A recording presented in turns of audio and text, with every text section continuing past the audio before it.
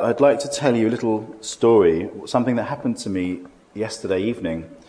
I was on the bus about 12 o'clock, midnight, and I was reading through this exhortation just to make sure that it printed out properly. And unbeknown to me, the man behind me was reading it as well. And I became aware of someone breathing in my ear.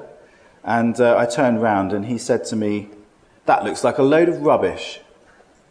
That was his reaction.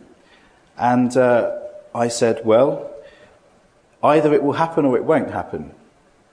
And as we read these words, you'll realise why I said that. And he said, "Well, I think religion has been responsible for more war and problems than anything else." And I said, "Well, in the 20th century, more people have died due to atheistic wars. Scientists made nuclear weapons, cluster bombs, laser-guided missiles, chemical weapons, biological weapons, ethno-bombs. They're not Christians. Christians don't do that." I said, and in the 20th century, over 200 million people were killed in wars that had nothing to do with religion. That's more than the whole of human history. But nonetheless, he thought it was a load of rubbish. And I said to him, "Well, it's not in man to direct his steps. And I think we've shown that. And so I hope that you will accept Jesus when he comes back to direct our steps." And this is what Ray's exhortation is about, the book of Micah and God coming to rescue us. So we make no excuse today in penning what may seem more like a Bible class address, but we think it appropriate in the conditions we find in the world today. The Apostle Paul, when writing to Timothy, said, "Be instant, in season, out of season, reprove, rebuke, exhort with all long-suffering and doctrine." We shall need no alternative translations to make the message clear, but we'll stick with the trusted authorized Bible. So we're commencing our thoughts this morning by taking ourselves back to the days of Noah that we read in Genesis 6, verse 5. "And God saw that the wickedness of man was great in the earth, and that every imagination of his thoughts of his heart was only evil continually. And it repented the Lord that he had made man on the earth, and it grieved him at his heart. And the Lord said, I will destroy man, whom I have created from the face of the earth, both man and beast, and the creeping thing, and the fowls of the air, for it repenteth me that I have made them." The situation as it was in the days of Noah comes clearly into our minds as we look at the terrible things that were taking place in the world around us. We're reminded of the words of Jesus recorded for us by Luke in chapter 17, verse 26. "And as it was in the days of Noah, so shall it be also in the days of the Son of Man." Surely the present situation cannot go on for much longer when the Lord repents again that he had made man on the earth, and it grieves him at his heart, and that he will destroy them which destroy the earth. That will include those who have no regard for the lives of others, who may have differing opinions as far as religion or race are concerned. Sadly, the iniquity now prevalent throughout the world, and even among those who lead the people, is becoming rampant. Even in the chosen race, the politicians are being accused of corruption, bribery, and embezzlement. Nothing has changed since the days of Micah, from whom we learnt this morning of the waywardness of the chosen nation. In our reading today, we see how this deviation from the way of the Lord was present then, just as it is today. Nevertheless, the correcting hand of the Lord will no longer destroy all, as it was in Noah's day. Nevertheless, the day of account will come. In Genesis 8, verse 21, we read, "And the Lord said in his heart, I will not again curse the ground any more for man's sake, for the imagination of man's heart is evil from his youth. Neither will I again smite any more every living thing, as I have done. While the earth remaineth, seed time and harvest, and cold and heat, and summer and winter, and day and night shall not cease. So with those thoughts in mind, we will turn to the remarkable picture that is brought before us today in our reading from Micah's prophecy. Keep your Bibles open at the chapters we heard read, chapters 3 and 4, for we are going to quote extensively from the words of Micah by way of explanation and exhortation this morning. We are led through these chapters from terror to bliss and horror to joy. We start with the scene in the 3rd chapter, which is one of Israel's departure from the Lord their God. And again, what a terrible picture of the misuse of power is here portrayed. In the first verse we read, "And I said, Hear, I pray you, O heads of Jacob, and ye princes of the house of Israel.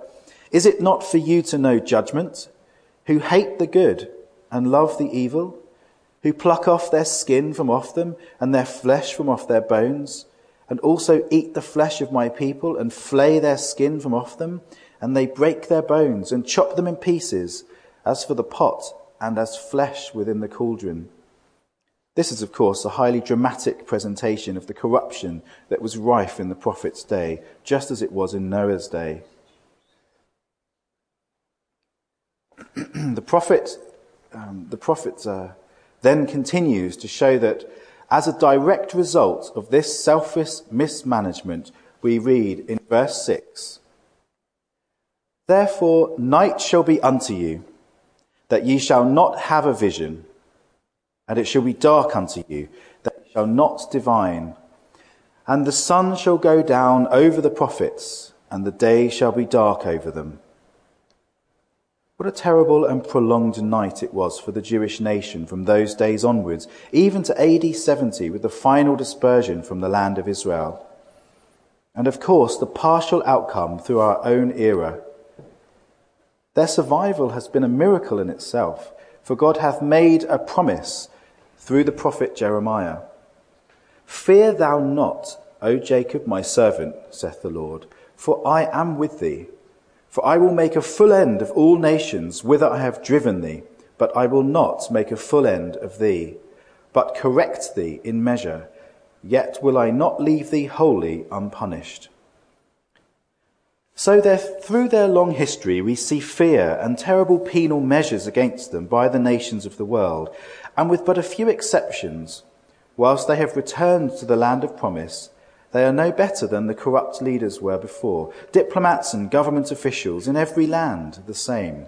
Thus we read further on in the chapter at verse 9. "Hear this, I pray you, ye heads of the house of Jacob, and princes of the house of Israel, that abhor judgment and pervert all equity. They build up Zion with blood, and Jerusalem with iniquity. The heads thereof judge for reward, and the priests thereof teach for hire, and the prophets thereof divine for money. Yet will they lean upon the Lord and say, Is not the Lord among us? None evil can come upon us." The voice of prophecy tells us differently, for the Lord will not be among them as they claim. For Zechariah indicates to the contrary in chapter 13, verse 8.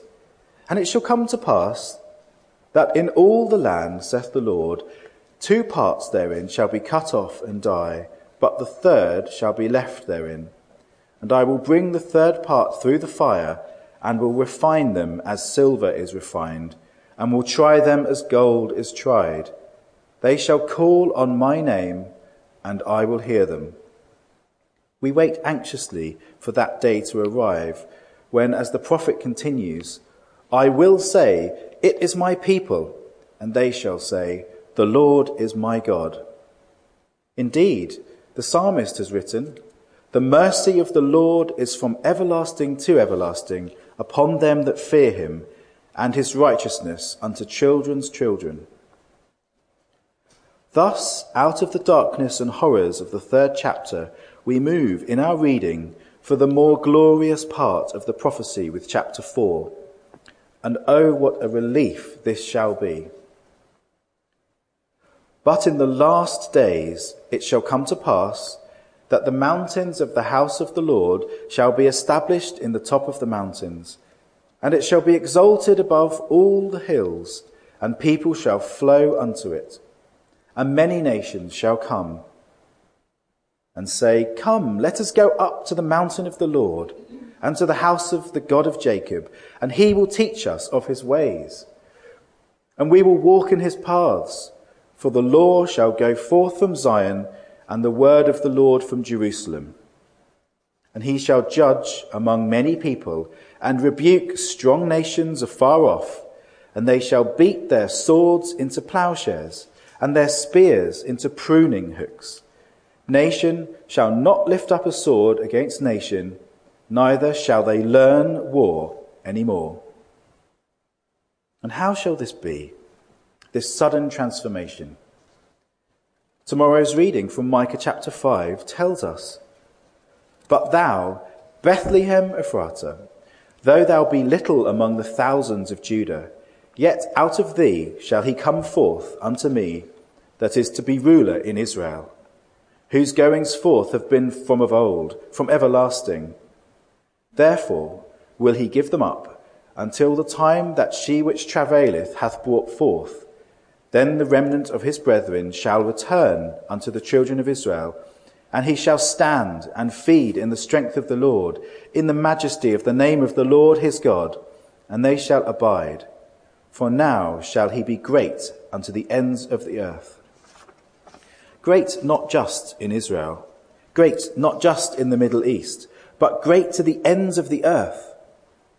Let us look back to chapter 4 and underline the serenity of the new order of things with those words of Micah 4, verse 4.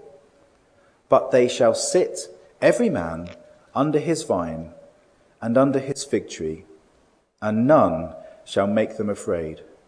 For the mouth of the Lord of hosts has spoken it. The vine and fig are scriptural emblems for the sons of Abraham, and it will include all those who have put on Christ, as we read in Galatians 3, verse 29. And if ye be Christ's, then are ye Abraham's seed and heirs according to the promise. How significant for us then in this context is the carrion call of chapter 4, verse 13. Arise and thresh, O daughter of Zion, for I will make thine horn iron, and I will make thy hoofs brass. And thou shalt beat in pieces many people, and I will consecrate their gain unto the Lord, and their substance unto the Lord of the whole earth. But let's not stop there. Who is the main assailant that is to be threshed? Let us read on to chapter 5 and verse 5.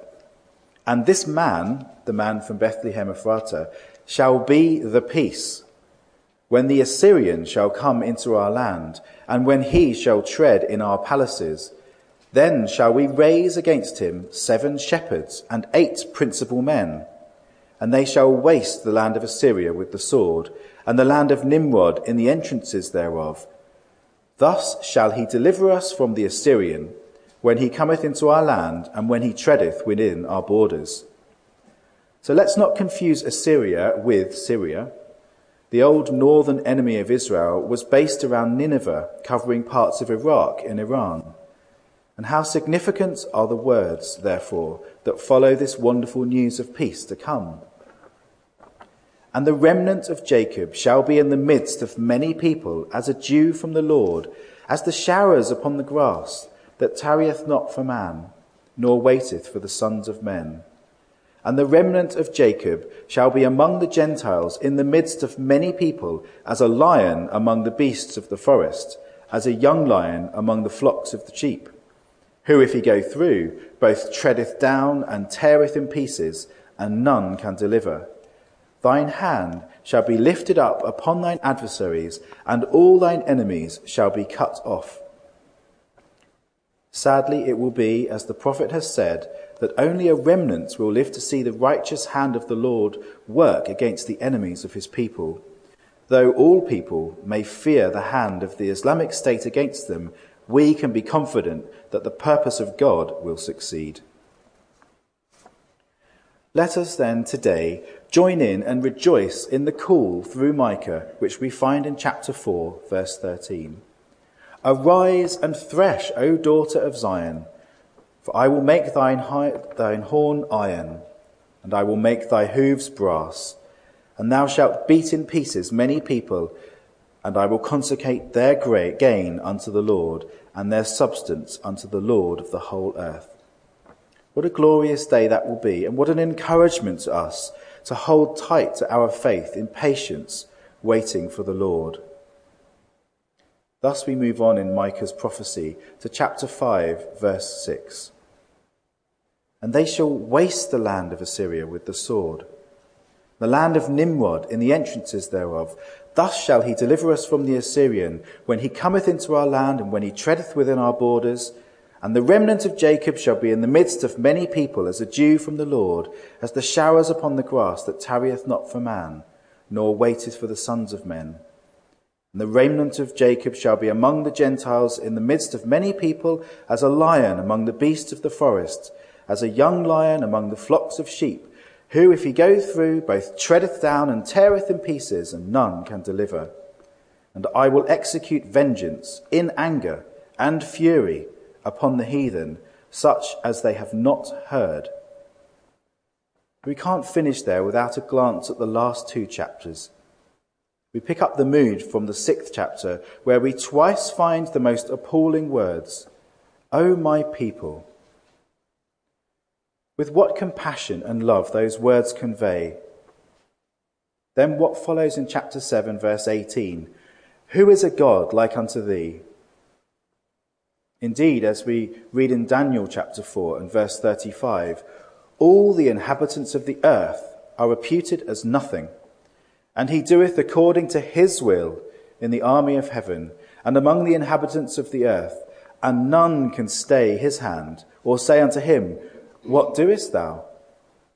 With that thought, we return to Micah, where we read in the 5th chapter, in the 20th verse, these reassuring words, "Thou wilt perform the truth to Jacob, and the mercy to Abraham, which thou hast sworn unto our fathers from the days of old."